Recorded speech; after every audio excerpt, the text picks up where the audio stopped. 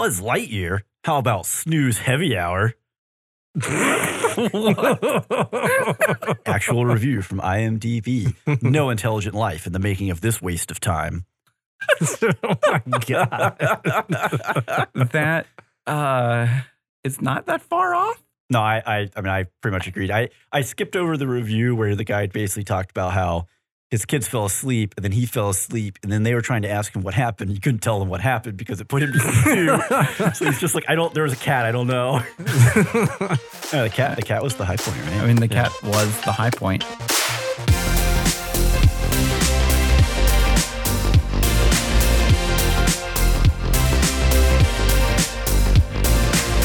We are Spoilers Intended, a podcast about series and films. I'm Steven, joined as always by Andrew. Hello. And Ryan. Hello. Hello indeed, gentlemen. Welcome. So, yeah, we're talking about Lightyear this week. We are indeed talking about Lightyear this week. A film that happened. It definitely exists in the universe that we inhabit. There's no denying it. It has made its way to Disney Plus as of, I think, this week. Oh, really? It's either this week or soon, it's next week. yeah. Oh, Very that was a very quick turnaround. I wonder why. Other TV studios need to follow that up by releasing films like, Top Gun Maverick on streaming much faster than. They're still making billions of dollars. Tom Cruise is still having fun just making money off the theaters. I know. He's racking it up. It just makes me sad. It's already passed Titanic as Paramount's biggest performer, I think. It is. Yeah. But we're not here for Top Gun. We are not here for Top Gun Maverick. We are here for Lightyear, courtesy of Disney and Pixar 2022's release. A prequel, but also a sequel, but also a different universe of Toy Story. Yes. Thank you for that, Pixar. We really, really needed that. I'm just glad it wasn't confusing for kids or anything. No, not in the least. No, very straightforward storyline, very easy to follow, great jokes. I definitely did not scroll through just an incredible amount of like 5 out of 10 and 4 out of 10 reviews that were like, my kids just didn't get it. I don't really know who the movie was for, but we're going to get into that. We're going to get into that. But first, something that Lightyear definitely was a science fiction film, or an attempt at science fiction. It was science fiction. It was science fiction. Yeah, I actually felt like it was almost a better high concept sci-fi. It was. In a lot of ways than a kid's movie. So building off that, we're going to talk about maybe some science fiction premises that we like. Premises. I don't know. Premises, I believe is. Yeah, I don't even know if there's a premises. Premises. But anyway, some science fiction concepts that we like, that we have seen in other media. And I'm going to let Ryan go first because I'm really curious. I'll jump off here. Okay. We didn't discuss this pre-show, so I don't know. You might be taking mine. Maybe. I wrote some backups just in case. So my favorite sci-fi premise is the mind heist, made popular by movies like Inception. Okay. Movies like anime movies like Paprika. Oh, yeah. To an extent, Ghost in the Shell, where Yep. Even Blade Runner, with some implanted memories, type stuff. So Blade Runner has like a couple different sci-fi premises that I'll hit on here. Premises. I like premises. We're sticking with that one. But yeah, I feel like when I first saw Inception, I was just like, man, what a crazy idea that you're going in, you're either leaving a memory, or you're planting ideas, or you're stealing information, and just I don't feel like that idea has been explored enough in science fiction in a lot of the stuff that I've seen. I think it's definitely a harder concept for viewers to grasp, but it's also a harder concept to write for. Sure, because there's so many layers that assuming that you want to write it correctly, right? Yeah. And you want to have an engaging story, because it's definitely one of those sci-fi things. I really like it too. It's a really cool concept. Like Paprika is probably one of my favorite. Just overall anime films, just because it's so out there. Oh yeah. And you never really know if you're in reality or you're in the dream, or and those kind of movies are always really fun. Yeah. All right, that's fair. Yeah. Do you have anything to add? Do I have anything to add to that? I don't know. I think I was just kind of mind jacked right there. I mean, have you seen I think Inception? he just got incepted. I actually have not seen Inception. Oh, and I know you haven't seen Paprika. I have not. I have seen Ghost in the Shell. Well, that's a start. That's a start. Well, this concept is I won't say it's common. A lot of what we're going to hit on, right, are kind of almost sci-fi tropes or recurring themes. So the idea of kind of like the mind projection or altering perception or even just straight inhabiting. I mean, you look at everything everywhere all at once, right? And that's essentially you are inhabiting or making use of other memories. Yeah, that is true. Yeah. So it's the same concept. You see it flow. I like seeing different plays on it, right? Yeah. Because like Ghost in the Shell, you're going from almost a straight up a digital play of it where you're jacked into a system and it's taking control. I mean, even like the Matrix. Right? Matrix is kind of like that. Is sensory substitution, essentially, yeah. Mm-hmm. It's the same kind of concept. You're not inhabiting someone else. You're just you, unless I guess you're the agents and you're taking over people, but whatever. Does that make Sword Art Online a mind heist? Because it's replacing what you're perceiving and putting it in your brain. A bit, yeah. I mean, like augmented reality, virtual it's reality. more like AR, yeah. Yeah. That's a bit of a stretch. Yeah. I mean, Matrix, you were physically plugged in. This Sword Art, you just take the headset off, right? Well, but they can't take the headset off, otherwise it fries their brain. Oh, well, okay. And their account gets deleted. Probably. I haven't seen it. I haven't seen it. You're really not missing out on a lot. They stole that concept from Tom Clancy. From what I understand, people do artwork about swords online and share it with each other. Is this the? It's just a big image board. Yeah, it's just like a big thread. It's just here's a sword I drew. A small sub community on DeviantArt. They're locked into it forever. Okay, so I'm gonna go. Go for it. So Lightyear actually kind of took what my initial trope was. No, because I have another one. But I love the idea of time dilation. It's really cool. Especially traveling at almost faster than light speeds, gravity, that kind of thing from like Interstellar, Gunbuster, whatever. Yeah. But Planet of the Apes, Yeah, I picked dystopian, the ability to predict a crime before it happens. So and Minority Report, Psychopaths, Blade Runner's also kind of in that that kind of genre. Same vein, yeah. Yeah, so the trope here is basically, there are these computers or kind of like precognizant oracles that can see this person's going to commit this crime at this date, at this time, at this place.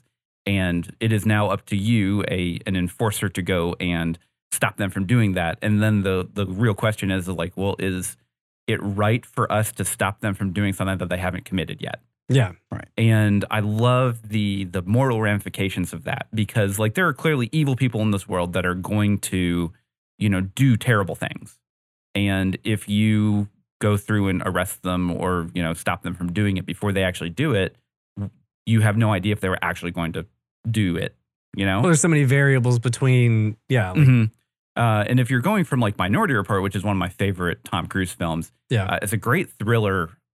Just because, he's like trying to beat all this stuff where he's in theory, kind of like framed for something that he hasn't even done yet. Yeah. And just going through all the motions of stopping that from happening is really cool. I've never read the Philip K. Dick book that it's based off of, Minority Report, but like a lot of stuff like Blade Runner and stuff, I've read a couple of the short stories that they've turned into stuff. And it's always like, there was a nugget here, but they really fleshed it out. And I wonder about Minority Report if they really beefed it up or how much the story was already there. Yeah, or if they just completely butchered it and it was so much better concept on book. Yeah. You hit like Starship Troopers, the book, versus Starship Troopers. This is just totally different. Right. And a couple of honorable mentions for that, and this is more time travel at this point, but Deja Vu with Denzel Washington. Yeah. It's not a great film. Wow, but I thought about that film in forever. But I like the concept of it, and that was kind of cool. And then Erased from 2016, it's an anime where basically a kid kind of has these powers to like basically go back in time and stop a murder from happening, and that's just kind of the whole premise of it. Right. But it's one of those things where it's like, that's more time travel than it is actual like you get a little bit into that. Yeah, you get into possibly some quasi magic type thing. Yeah, exactly. I can't remember the name of the TV show. It's old 90s. Oh gosh, it might have been late 80s show where the dude has just like an apartment. He wakes up every morning and there's a newspaper at his door, but it's like tomorrow's newspaper. And so then he tries to prevent disasters he reads about. I remember you know what I'm talking about? Show. Yeah. I can't remember what it... Because it's like every morning he opens his door and the newspaper's there and there's a cat sitting and the cat meows at him and like runs down the hall and disappears. And he picks up the paper and it's like, And it's like the actual intro to the show is like, what do you do with this? And the very first thing, he's like at the race course, betting on horses, making a bunch of money. And then he's like, well, maybe I should do something good with it. But stuff like that. How did this cat print this paper? It's never questioned. It just accept it. Yeah. All right. So my premise is, and this is kind of something that you're going to see in a lot of sci-fi shows to some extent, or sci-fi movies, books, et cetera, to some extent, is the concept of systems of control that follow a logical path to lose control. Okay. So 2001: A Space Odyssey. Okay. Jurassic Park is another style where you hit the point where in order to recover the system, we have to shut the system down. Well, this leads to another chain of events, right? Yeah. Michael Crichton is really big on this of complex systems and attempting to force control over complex systems with other complex systems. Yeah. And the potential for failure in it. Well, and, Jeff Goldblum, Chaos Theory. so lovingly says, life finds a way. Life finds a way. You got to have the pause. You got to have a pregnant pause in there. But yeah, I mean, it's a pretty common thing that shows up in a lot of sci-fi concepts. Yeah. I mean, I think even Blade Runner to some extent has a bit of that. Yeah. It has a lot of everything in it. I mean, The Matrix, I guess, right? Matrix is the same idea, where the system spins out of its own control. But it's a favorite for me just because of the there's always this very logical chain of events where you go from everything has been planned for, thought out. We have the contingencies, the computer's in control, not the human, no emotional decision. And then you have the one bad switch in there. And now this logical chain is a catastrophe instead of a utopia or whatever. Mm-hmm. Yeah. So, yeah, like 2001 is a very good kind of example of that, where Hal is just slowly watching, humans do things, and it's like, actually, I think I could do it better. Yeah, sorry, I can't let you do that. Yeah, but and you have a lot These guys of that. are lame. You have a lot of that concept where we have, the we're going to plug in the ultimate computer into the whole city system, and it's going to prevent all crime and keep everyone healthy. And then it comes to the conclusion of the only way to protect humans is to eradicate them because they are irrational and create their own problems. Just a bunch of dirt bags. Yeah. So it's funny. I started rewatching last night, actually, the 1985 classic anime series called Dirty Pair, which is just basically. I did too. Really? I'm not kidding with you. I fired up Plex and it was one of the. Oh, it was at the top because he was watching it. Maybe it was. That's probably it was. That could be it. Okay, so TMI. The first episode is literally about a city central computer that goes haywire and is like, actually, humans don't need to be here anymore. Right. Or like iRobot, the movie. Yeah. iRobot has the same kind of theme concept of, well, for your protection, you have to remain indoors. Like we are going to control all decisions and that kind of thing. And it's a logical system that human aspirations would want. Well, I want to make everyone safe, and then you follow that logical chain, and well, this is where we end up. So it's almost like the bigger theme is like hubris, like humans' hubris to be like we can control this uncontrollable thing through. I mean, science fiction is always has some element of hubris in it, right? I think my honorable mention was gravitational effects, specifically with like dark matter. There are a lot of science fiction. I can't think of any at the moment. Like series and could say Star Trek. I'm not going to do Star Trek. 2009. Well, something kind of sort of like The Expanse, but not quite, where you have a limited solar system view, because so we know dark matter exists, right? And then a lot of science fiction has posited, well, what if, even though we recognize its effect on the motion, it's not evenly distributed. So there are clumps of it. So if we send someone from here to Alpha Centauri and they hit a clump of this, well, it's going to alter their trajectory. And now you just die in space because you don't make it. Right. So suddenly all travel is limited to just within the solar system, and kind of like, well, this is the only lifeboat you have, in the galaxy kind of thing. Yeah. I love those kind of really limited scope sci-fis. Yeah. So anyways, moving forward into something that is not restricted by things like dark matter and you can only exit the solar system, et cetera, along with many other lack of restrictions, both thematically, structurally, and other things. We're talking 2022's Lightyear. So I'm going to throw a little bit of factual information here on this one and see what kind of opinion y'all have on some of this. So obviously it came out this year, 2022. Yep. Angus MacLean is our director. This is his directorial and writing debut, essentially. That he is credited for. That he is credited for, and the main person, right? Right. Yeah. So if he's like a third or fifth credit on the writing, I don't know. Yeah. He's been a part of Pixar's senior creative team since 2016. So he's had a hand in a lot of other movies, but this is his first go, essentially, as the man. As the top billing for creative control. So we're going for kind of a newbie in this realm to someone who has been here for a long time with the composer in Michael Giacchino. I butchered it, but that's fine. This is his 8th Pixar film, among many others. He has a very long list of music. I mean, he's got both Incredibles, Up, Inside Out, Coco, No Way Home, No Way Home, Spider-Man: Homecoming, Doctor Strange. Just a ton of things, honestly. He didn't have the latest Doctor Strange. But the first that one. was Danny Elfman. That was Danny I was going to say Danny Elfman. So, box office, as of the 25th of July, it has made $215 million worldwide. That is really low. Yes. Especially for a Pixar film. For a Pixar film, that feels low, yeah. That's $117 million of that is domestic. Ooh. On a $200 million budget. I was going to say, what do you know the budget? Okay, they've basically maybe broke even, but not even on the marketing side.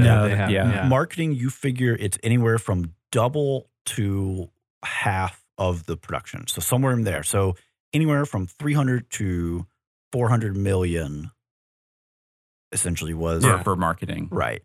Well, the total, so $200 million budget. So it's anywhere from half that, so 100 million, to you double it. I guess I didn't do a great analogy there. Yeah. Well, maybe that's why it's coming on Disney Plus so quickly, is because they need people to go watch it. Is it going to add subscribers? That's the only metric that they get money from. I feel like I looked at it, and it's the same release window that Multiverse of Madness had. Oh, really? Yeah. Oh, never mind. I think they're just on most places it's like 90 days from theatrical to being able to rent. Disney, I think, is 60. Unless you're from unless you're Top Gun Maverick and you're probably not going to be here till like December. You're just like, it's 90 days from when we stop playing it in theaters and making billions of dollars. We tell you, we're done.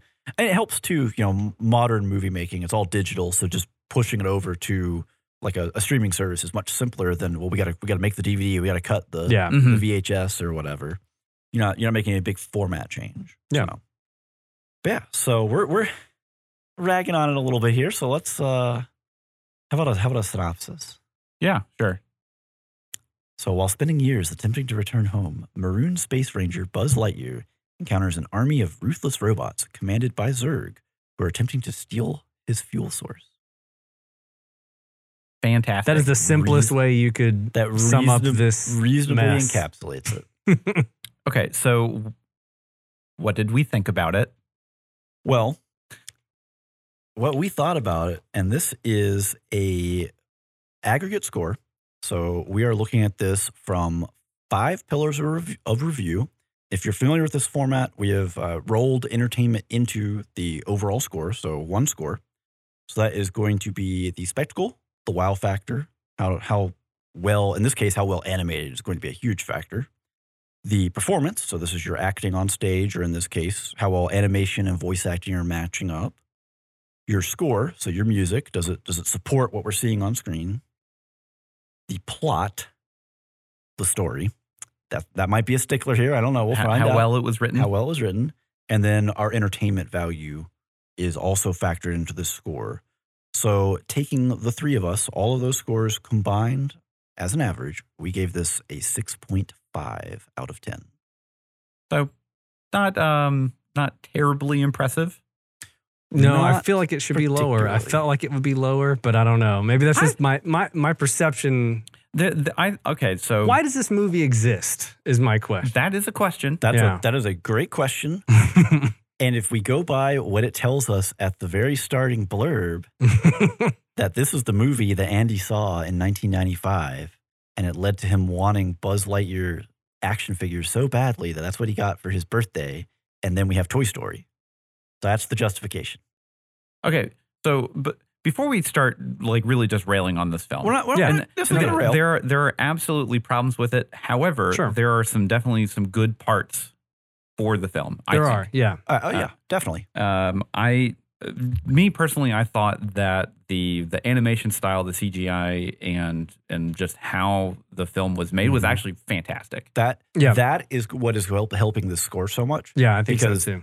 This was Pixar flexing decades of CGI. Oh, yeah. And the cinematography, like the way they framed some of the shots was really good. And again, like the animation, Pixar does animation better than anybody, but like they continue to like do new little techniques here and there with certain scenes. Like when he's in the spaceship, there's a lot of stuff like with lighting they do that's really cool. Reflections off the canopies. They always find somewhere to push it, right? Yeah. And the particle effects, especially whenever he's like going through hyperspace, is just fantastic. Oh yeah, like, that stuff was just like absolutely beautiful. Yeah. Your smoke effects, your explosions all look great. There's a lot of that again, it's why this is a 6.5. That is definitely doing the bulk of the heavy lifting to bring this up.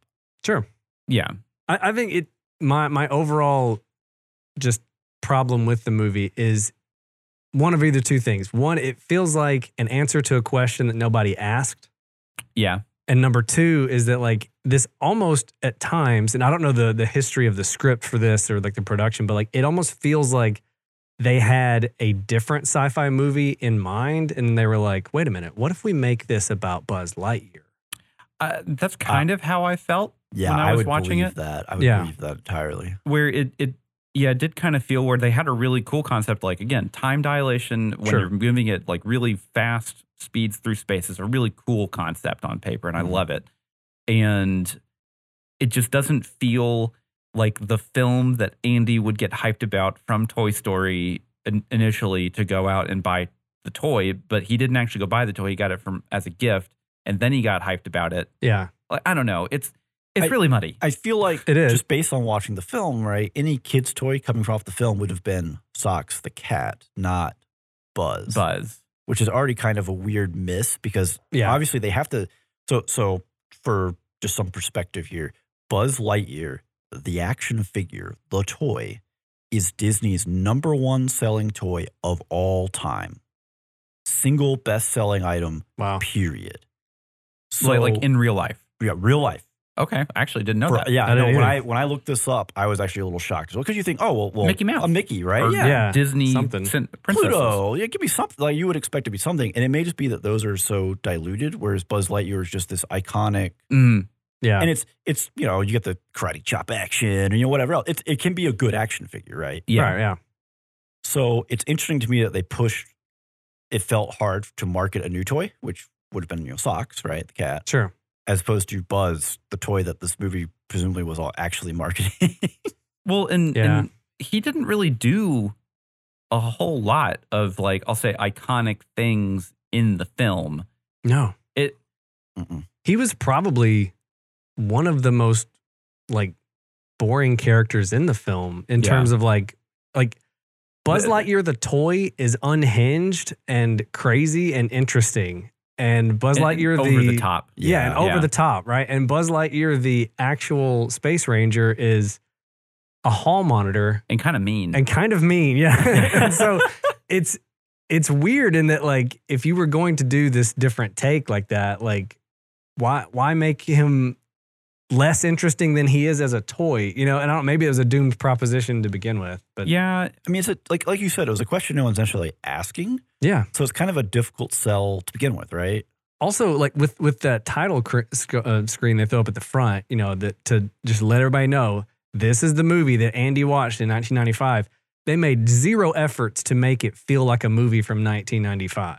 You know what I mean? Like that. It feels like a modern movie in every respect. And they could have still kept the incredible animation, but just done some things that would have been like, this is what an animated movie in 95 would have done. Well, but they didn't do. That's why I feel like that title card was just tacked on at the end. You could have even had, topical references that would date it to 1995, right? Yeah. Just, I don't know, we'll bring up like what Bill Clinton or I don't know, something like that. Yeah. Anything to make it seem like this actually happened. And Well, no, I think the thing is too, is that you need, so like me as a kid, I grew up in the 90s. And whenever I remember the movies that I really enjoyed watching, that weren't, like just like Star Wars or James Bond or whatever. Yeah. They all had like really just massive, like over the top action scenes with that, like explosions and, stuff that wasn't necessarily like hyper violent. It's just exciting.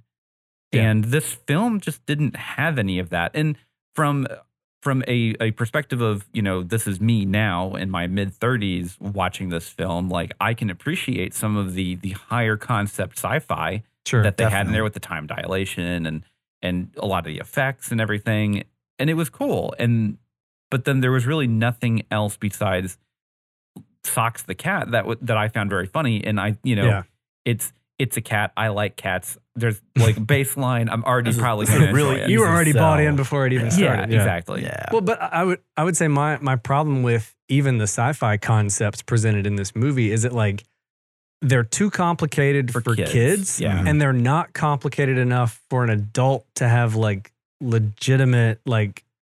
There's so many other sci-fi movies that do this better that it feels like, who is this for? Like if it's for the parents, like if they're into sci-fi, they've seen versions of the stuff they do in this movie executed better. And if it's for the kids have no clue what's going on. You know what I mean? And so it's a weird, like it falls into that middle ground of like, I don't know if this movie has an audience. Yeah. Yeah. Well, sorry, go ahead. I was going to agree with the concept that as we discussed, right, we just brought up sci-fi premises that we're familiar with. Like time dilation is something, it's been around. Like the concept has been around for quite some time. It's been explored. Yeah. If you want that to be your core sci-fi concept as a high-level science fiction movie, you need a new twist on it, right? Something different that's going to engage your adult audience. Well, we don't get that. And then the only thing it felt like that was there for the kids was socks. And that's just not enough, especially with Buzz kind of coming off almost mean. Yeah. And Socks was definitely the highlight of the film. Oh, absolutely. Like every scene that he was a part of was always really fun.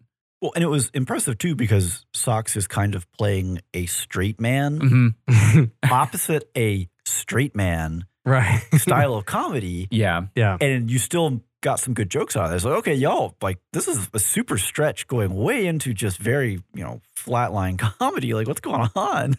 Yeah. But yeah, like Buzz was just kind of a mean person the whole film. Yeah, like it was really weird. They just didn't.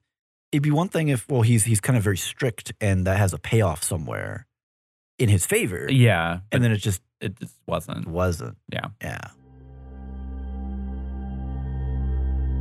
This is the intermission for the podcast Andy heard in 1995.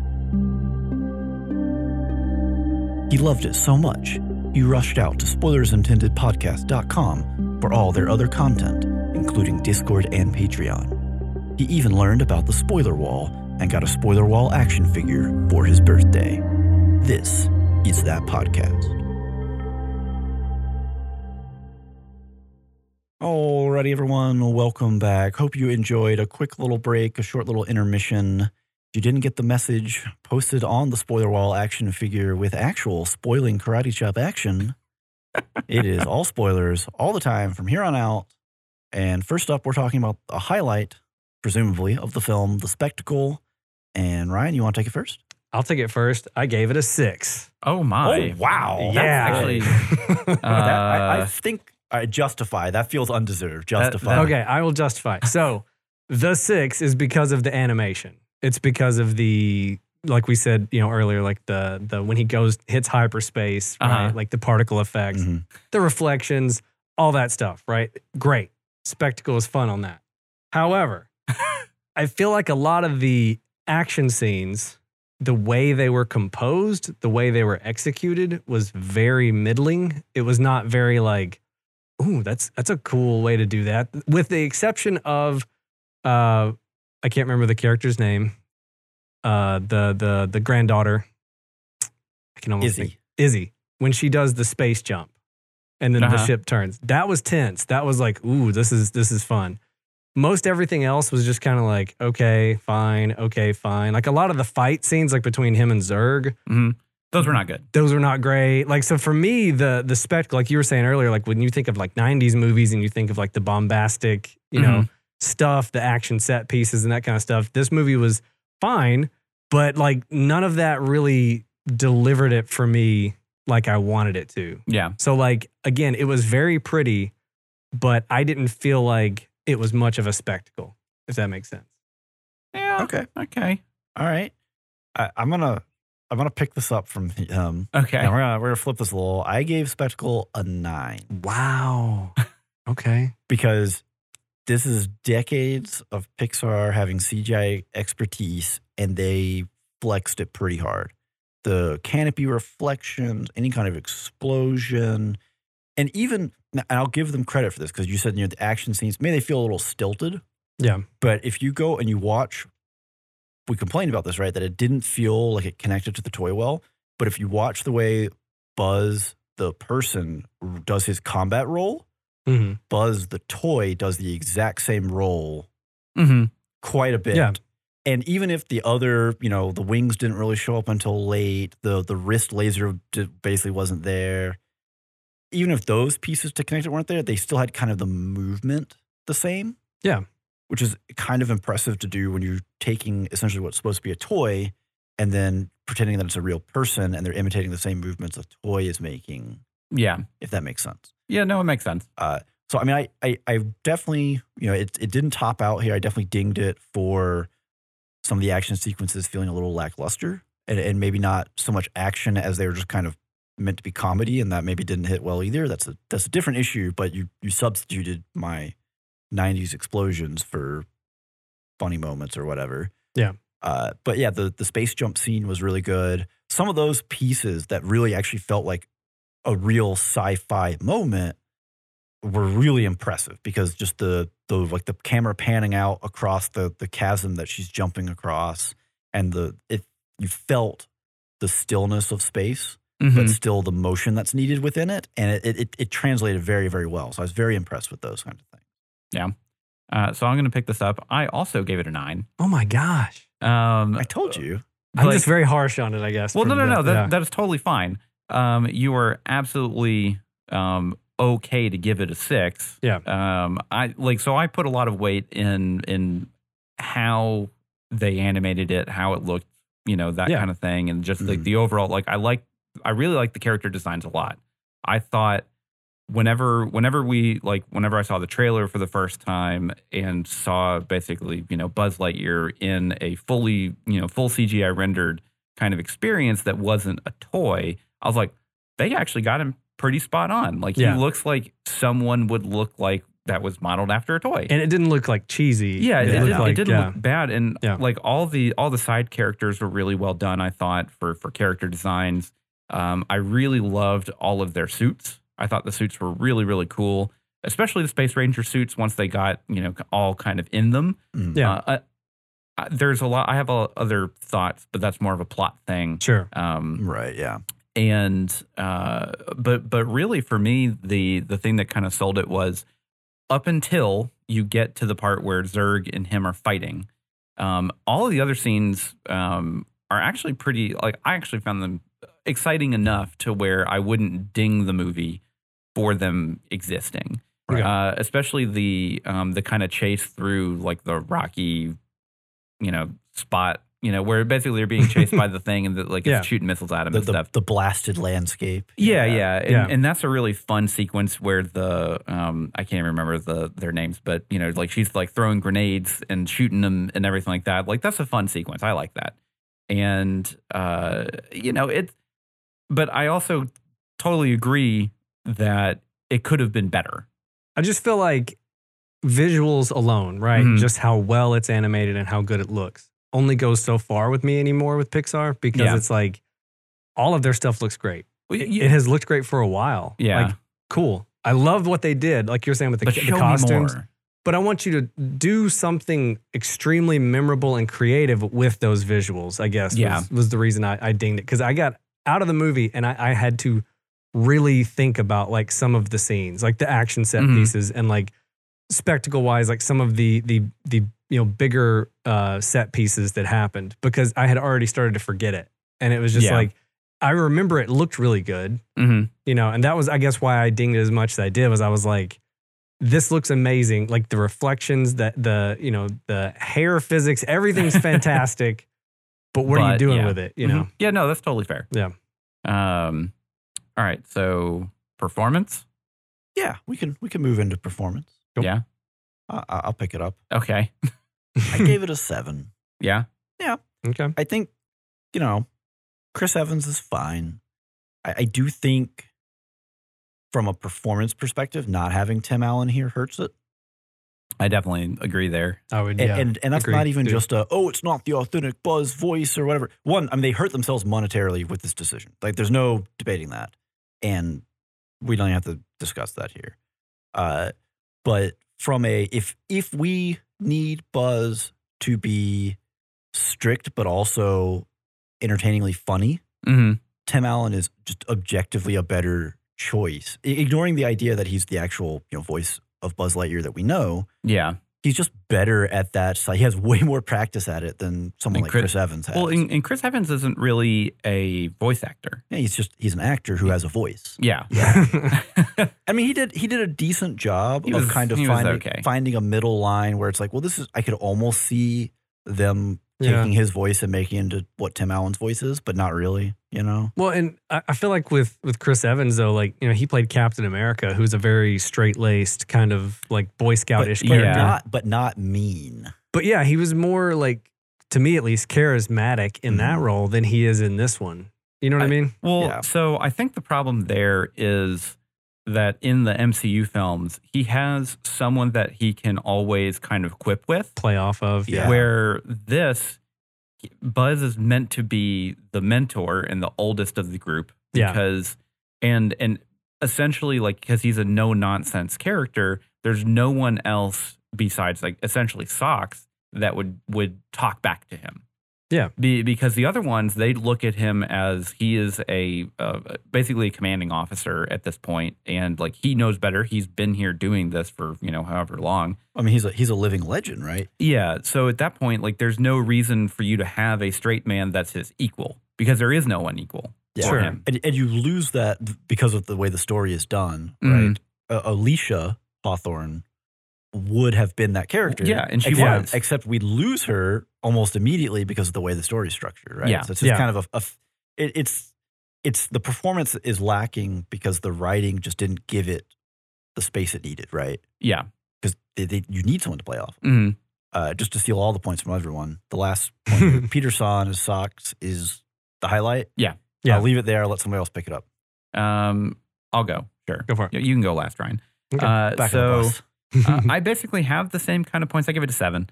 Hey, Chris, it's the same score too. I actually didn't like Chris Evans at all as Buzz, not because I have any kind of emotional connection to Tim Allen being Buzz Lightyear. I just don't think Chris Evans was a really good choice for it. And I know the reason why he was picked is because he is very entrenched in the Disney. He's so hot right now, and Disney loves him. Yeah. Well, and I think the tone of his voice matches pretty close. It does fit. Like, it's not like it's so far off that you're like, why did you get, Gilbert Godfrey? Yeah, you don't RIP to like super nasal voice. Yeah. But I did like Taika Waititi's character. He is a good. I think he's a much better voice actor than he is actor, personally. And he does a really good job at emoting kind of a lot of the more fun kind of experiences that the characters go through, or dangerous to them, fun for us. Yeah. And and then I can't remember the girl's name. The convict Izzy. lady? Yeah, convict lady. Darby. Darby. Steele. I loved her. She was such a good secondary character for basically the foil for Taika Waititi's character. Yeah. I thought. So I love she's typecast, right? Oh, of course. So Dale Souls is the actress. Mm-hmm. She's her big thing that she's known for prior to this is Orange is the New Black. Yep. As a prisoner. Okay. So I like just hardcore typecast apparently. Yeah. Yeah. But yeah, I gave it a 7. It was fine. Really, like, just the supporting characters and Socks was fun. Well, let me jump in here. Oh boy. I gave it a 5. I mean, that's still acceptable, I think. Yeah, and really, it all came down to, I mean, obviously, Socks, the cat's the best character. I didn't like Taika Waititi that Really? much. Like his character was fine, but like it just didn't. None of the jokes between him and the convict lady ever really hit for me. They were fine. Like I liked her better than him. Like that idea of a character who is like, like a convict on this like, rescue squad is fun. I don't feel like they did enough with that, but that's getting into other stuff. But like performance wise, I thought she did a pretty good job.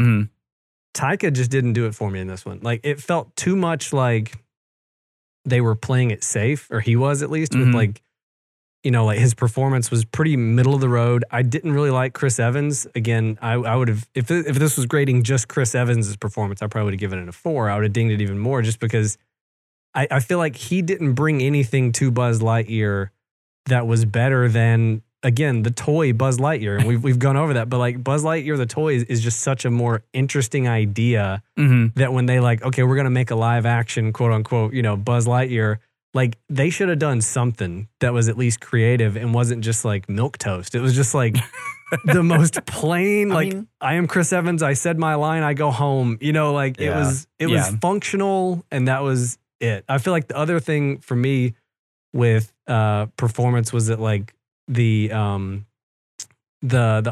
Buzz Lightyear was like Brolin.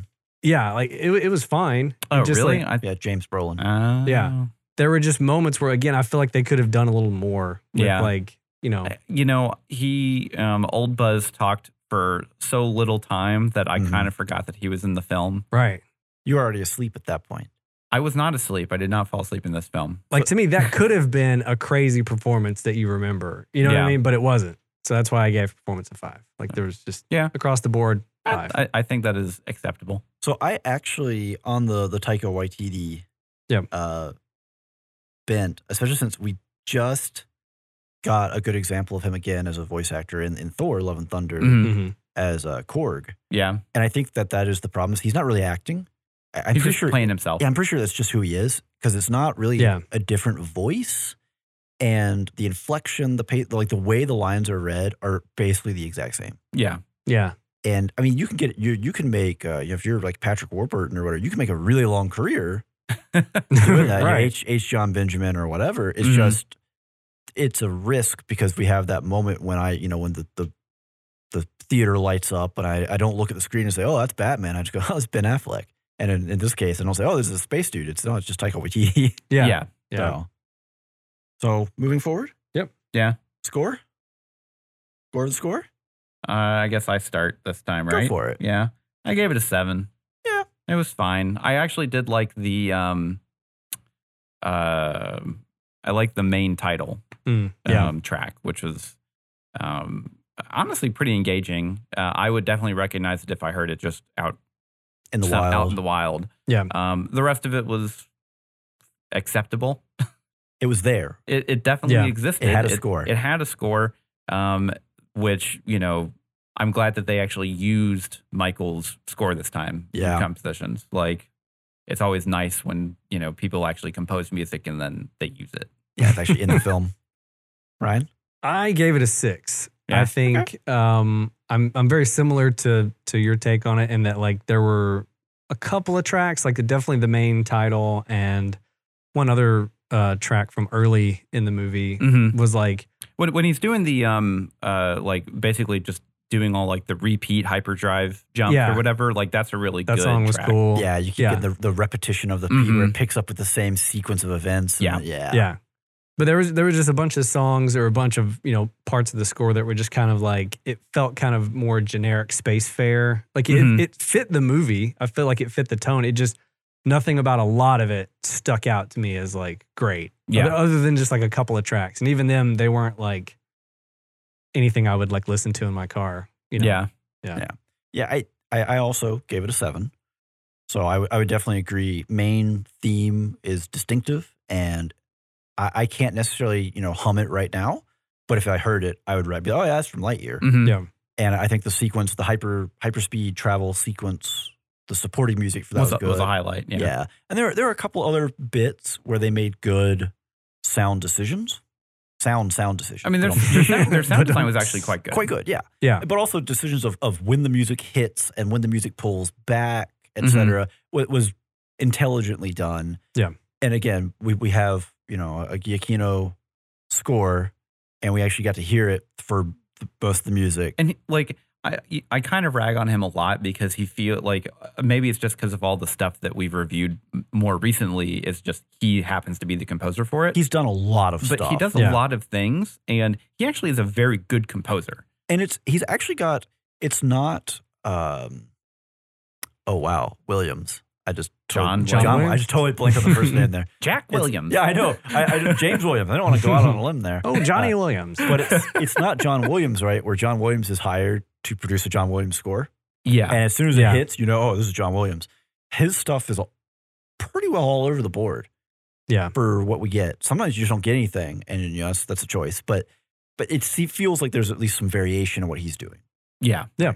So. Yeah, I mean, he definitely has, like, John Williams is, it is a score done by him. Yeah. Yeah. And that is not to say that I don't like his music, but you can definitely tell that a lot of his stuff is relatively derivative of what he's done beforehand. Sure. He's become the temp music of composers, where people are just like, this would sound great with, John Williams' score behind it. We should hire John Williams to make a John Williams score. Yeah, and I love John Williams. He's a fantastic composer. Oh, yeah, no. Yeah. I mean, there's a reason why he's been around for so long. Not who did the score, but correct. Still. Yeah.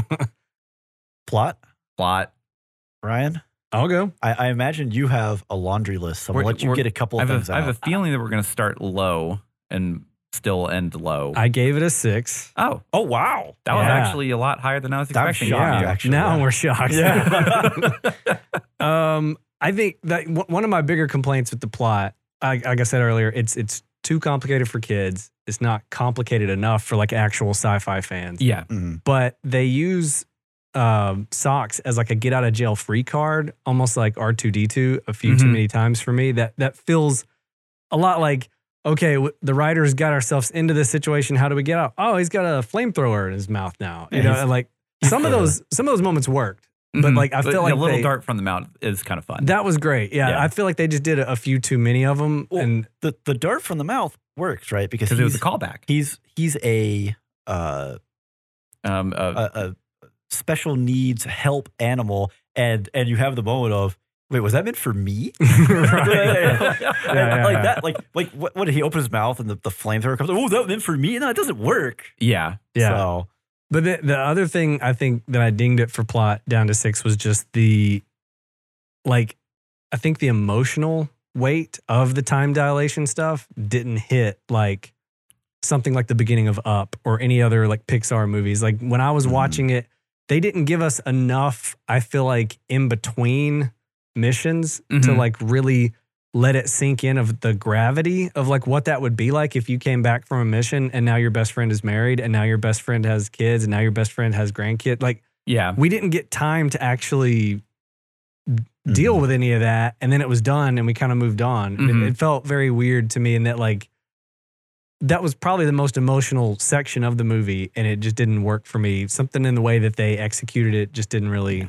It had the potential for the highest payoff. Yeah. But it was almost rushed to get to what they wanted to do instead of that being the payoff, right? Yeah. That's exactly how it felt. It felt like Pixar doing it was like someone doing an imitation of Pixar, not Pixar doing one of their own movies. You know what I mean? Yeah. They were like, I want to do an Up montage. Yeah. But different. But worse. Well, we'll just time skip. We'll actually time skip with the plot. Wait, what are y'all doing, guys? Slow down. Yeah.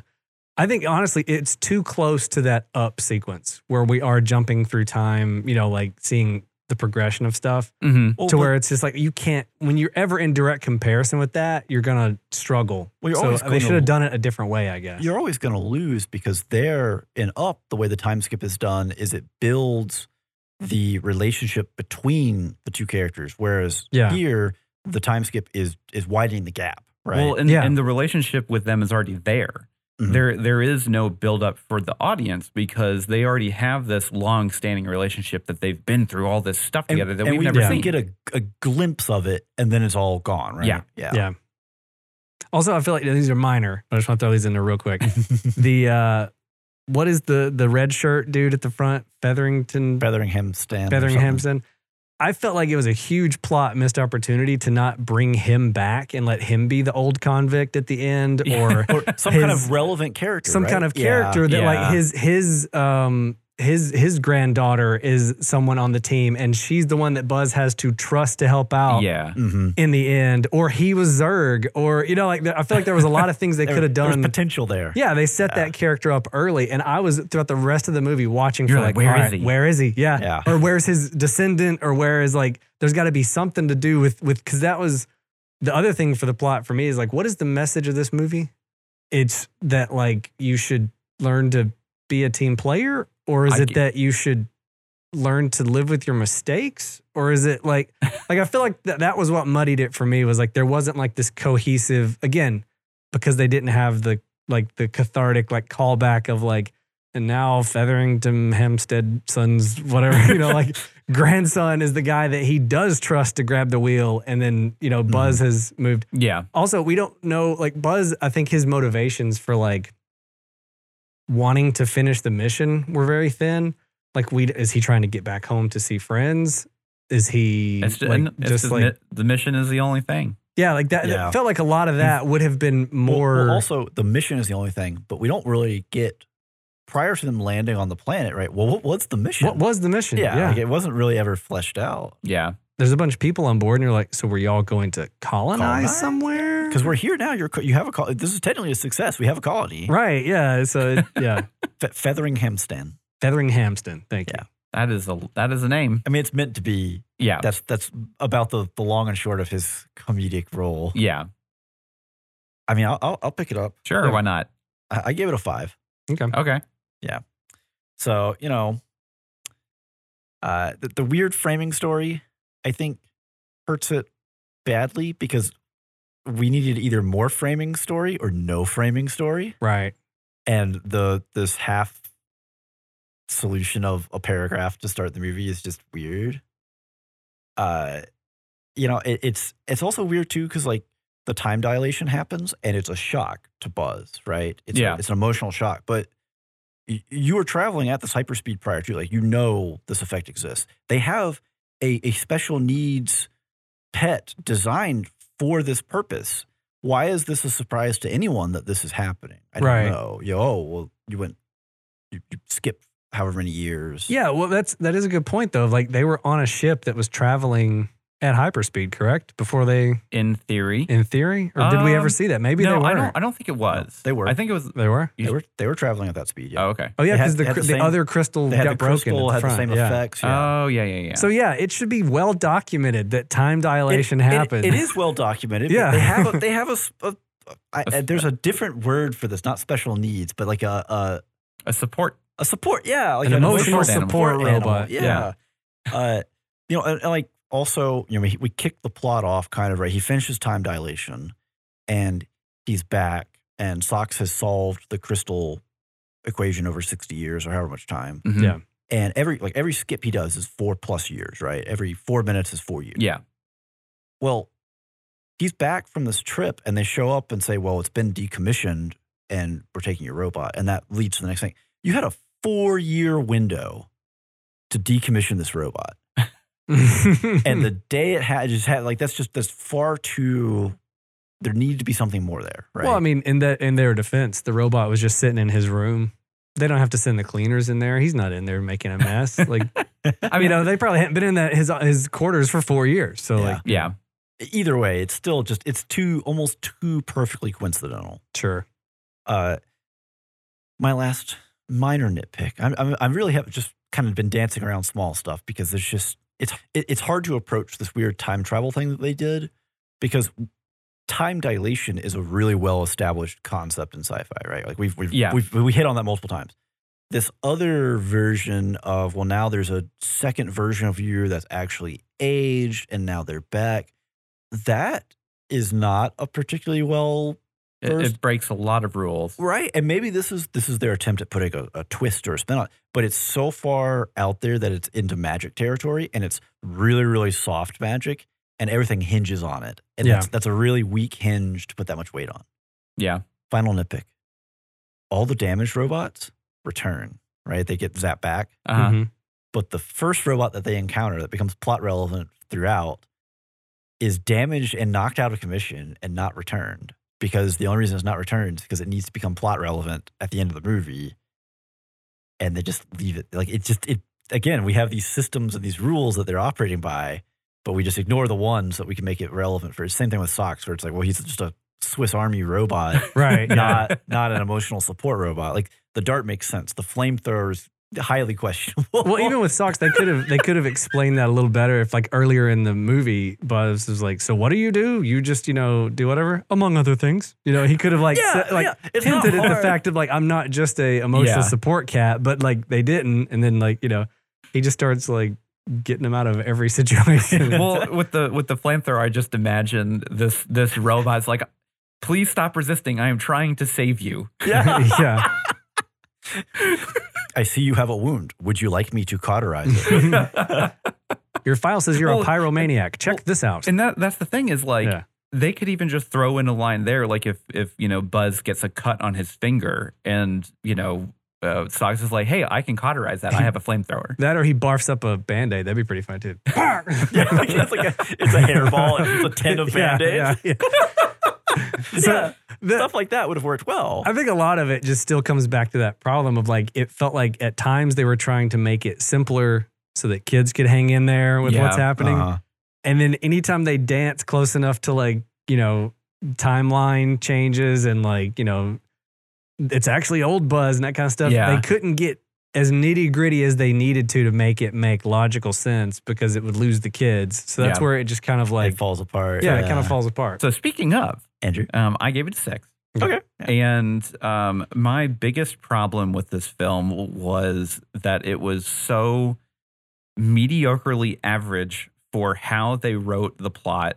Yeah. That they didn't go hard enough or they didn't go soft enough. Exactly. Like, it's one of those where, like, you almost had, like, a really cool concept film that would have been, very entertaining for people like me that really enjoy sci-fi and really enjoy tropes of those kind of things, of, like, time dilation and time travel and all these other kind of stuff.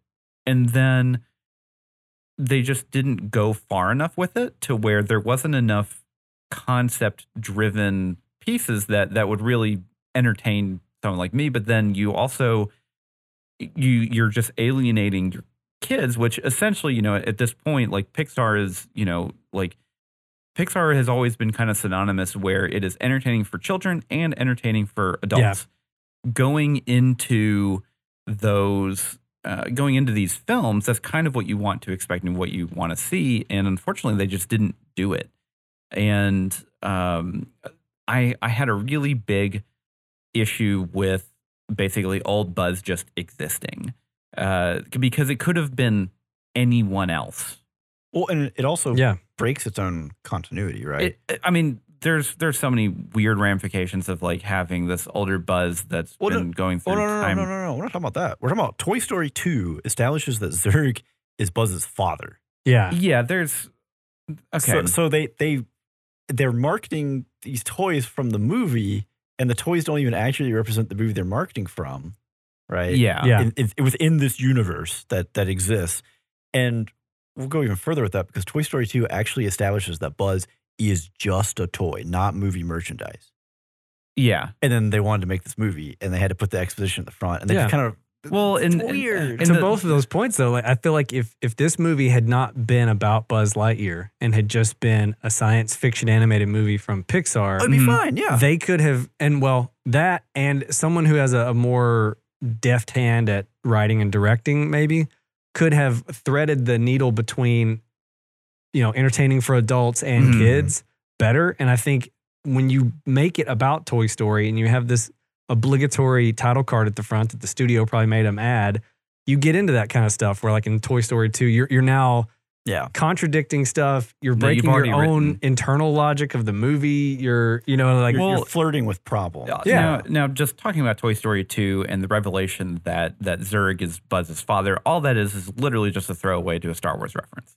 Oh, I know. But now they own Star Wars, so they could do that unironically and be fine. But at the time, like, it was just throwaway. But it does cause problems if, for whatever reason, these characters they're sentient beings, obviously. But, like, if these characters have some kind of like memory of how they were, of like what their source material was they're initially. Like, they just have they have the backstory. It's printed on the back of the box. Yeah, that's the thing is like there's a lot of stuff. But I don't know. I always have a problem with things that are kind of nebulous of like the final solution is just try harder. Yeah. Right. Especially when you've already been shown to be, well, the efforts you've been putting forth have been not just that you're falling a little short of the mark, but like failing grades. This is going to the kid that's putting up F's and D's and saying, well, if you try harder, you can get an A.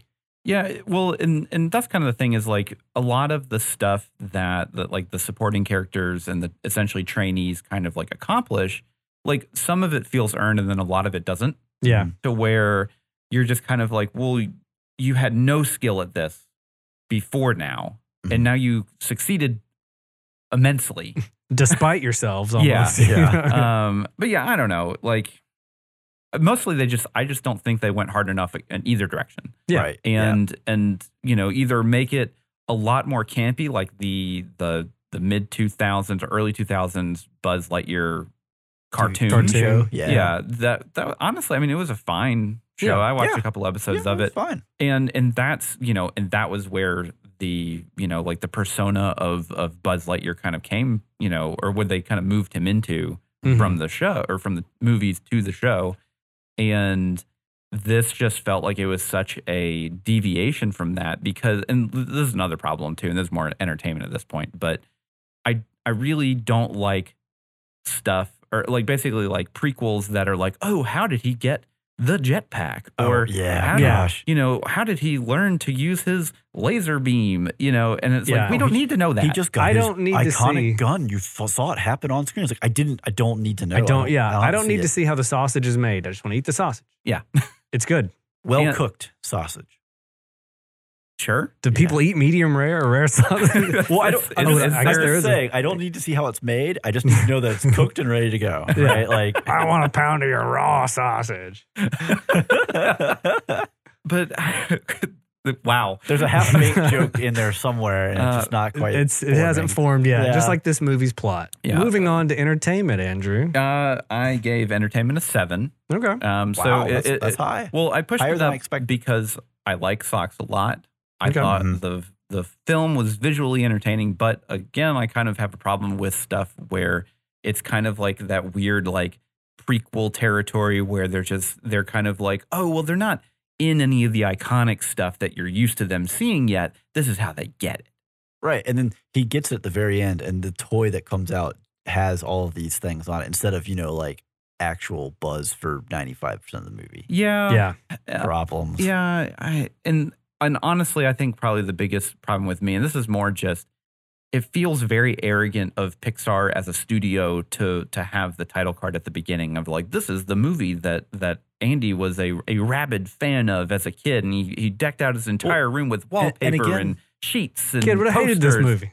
Yeah, again, to go back to their continuity issues, they failed on that one too. Yeah, because he didn't even buy the toy. The title card says he bought the toy. It was a surprise birthday gift from his mother.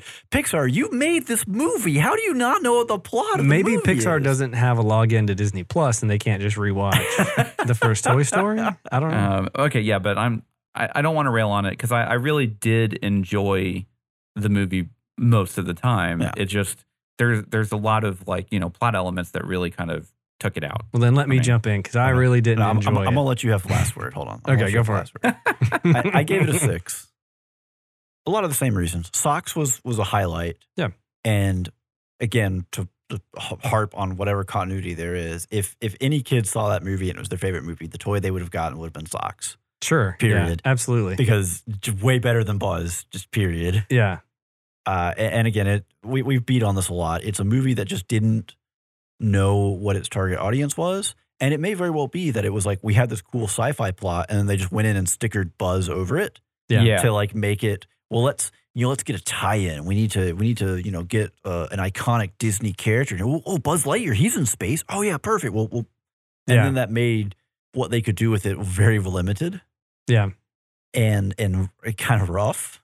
And like, hey, Chris Evans is up there. Maybe his voice acting isn't great, but if it's just not Buzz Lightyear, then maybe it's way more acceptable. Yeah, then it's fine. Yeah, or maybe more than fine than what we got. Well, it removes the preconceptions that we expect from Buzz, and then we get what we got from Chris Evans. If it's just a Chris Evans character, then it's not there, right? Yeah.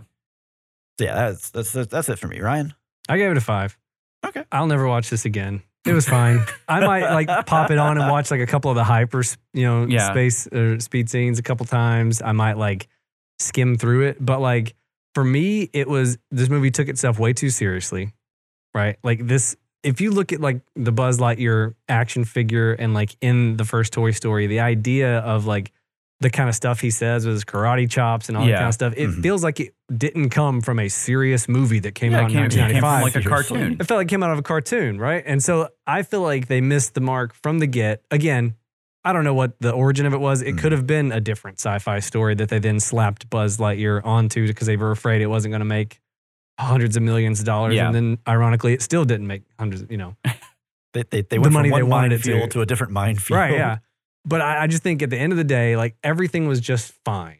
Everything was like, okay, 5 out of 10. That's why I gave it a 5. Because every time I thought about entertainment, I was just like, there wasn't any big comedy that really hit for me. No, nothing exceptional.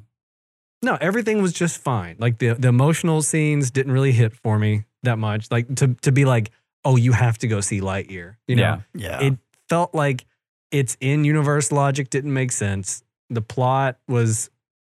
The reason I gave the plot a 6 and not lower was just like it surprised me. I didn't think they were going to do like an interstellar style time dilation thing. Yeah. I didn't think it was going to be like, oh, we just made a colony here because you messed up. I was like, okay, you've surprised me, Pixar. I didn't see that coming. I thought it was going to be more, straight laced. But I really feel like if this had been a more adventurous idea of like, let's make a fake 1995 animated kids movie and make it bonkers and make like, lots of comedy and lots of, stuff, I would have enjoyed it immensely. But as it is now, it is that middle of the road. Like it's not fun enough and lighthearted enough to be a good kids movie. And it's not serious enough and in-depth enough on the sci-fi stuff to be like worth a rewatch. Yeah. Yeah. And you kept having to the camp idea, right? Because if you wanted to reflect the 90s, camp would have been a good approach. Yeah. And you kept having these weird, because it felt like a very serious film. And then you had like the Vine that would just randomly show up and grab people. Right. That was 90s camp. Yeah. And it doesn't fit at all with the serious concepts of like we're establishing a space colony and we're doing interstellar travel with time dilation and your friend is aging and going through all these stages of her life and then passing away. Like the 90s camp doesn't fit with any of that. Well, no, yeah. So to kind of talk on the time dilation stuff, I think one of the reasons why, because like we mentioned it earlier about how it doesn't really feel as emotionally resonant as it probably should be. Yeah. Because we just never got enough time with it. Yeah. So like one of the biggest things is so like in shows like Gunbuster, which is a 1989 anime that does a lot of time dilation. Or maybe 1988, I don't know. Oh, he's just dithering. Or Interstellar, whenever there's a lot of time dilation that happens because they're traveling at faster than light speeds or they're going close to a black hole, there is a massive difference in just how much time that they basically allow the audience to sit with the main character going over the kind of ramifications of what just happened. Yeah. And, like in Interstellar's case, like they will, like they're like, hey, this has been 40 years and you have to deal with this now because, the guy that's been sitting up here by himself for, 40 years is now like he can actually like talk with people again. And like those kind of emotional levels stuff just doesn't happen in Lightyear because they just never gave us enough time. Well, because it's a kid's movie too. Like that's the other thing is like how heavy are you going to get? Like, so when they have this colony and they're like, everybody's good. They just made new families. I'm like, hold on. Whoa. Okay. Up is a kid's movie. It is. Up is a brick house dropped on you in the first 5 minutes. You can 100%. absolutely do that. It just has to be well done. Gunbusters 1988 to 1989. Congratulations. Hey, I did it. Oh, give him a cookie. Do you have the cookies? I don't have the cookies. Okay. But yeah, so, it's those kind of things that like if you just give us a little bit more time to let it sink in, then you may have a really emotionally resonant film, because now he is having to mentally deal with these besides just, oh, well, it was just 4 years of my life, or 4 minutes of my life, 4 years of your life, but I'm going to make sure I do the mission. And then that's it. And then he just goes up and does it again. You just don't get these repeat kind of emotions that you should be building up with. Well, and I think too, like, again, to just keep comparing it to Up, like the thing with Up is that you don't really see it coming necessarily. Like oh no, they like, blast you out of nowhere with what's going to happen. This one, as soon as it starts, I go, oh yeah, so she's gonna just like die. Okay, yeah. Like from the beginning, like they should have played around with the time dilation a little more, have not made it exactly 4 years each time. Like one time he comes back and it's only been a week, and one time he comes back and it's been 8 years. So that then you have this like, works, but that's fine. But they're using a different formula. They're changing the fuel formula. Yeah, they're changing the formula, so it's having different effects. Yeah. Like then you can have that thing of like, I think we've cracked it. This, you should only be gone for 2 weeks. Comes back and it's been 60 years and she's dead. Yeah. That's like, And again, if you had more time with seeing him and her interact and like how they, hits harder. Yeah, it would hit harder. Yeah. I think the theme of it is, if somebody that was a better director and a better writer with less studio meddling possibly based this off of something that wasn't Buzz Lightyear, they might have been able to make this work. Yeah, but it gives you a lot more room to turn around, and if you're not constrained by having to meet up the standards of Buzz Lightyear. Well, almost every moment that was tied to Buzz Lightyear felt like the movie had to bend over backwards to to fit it in, to justify it. Yeah. But not enough, because it still contradicts a lot of Toy Story stuff. So it's like, whatever. Yeah. Well, already on that note, that sounds like all the time we have for this episode. Until next time, I'm Steven. I'm Andrew. And I'm Ryan. And as always, every spoiler was intended.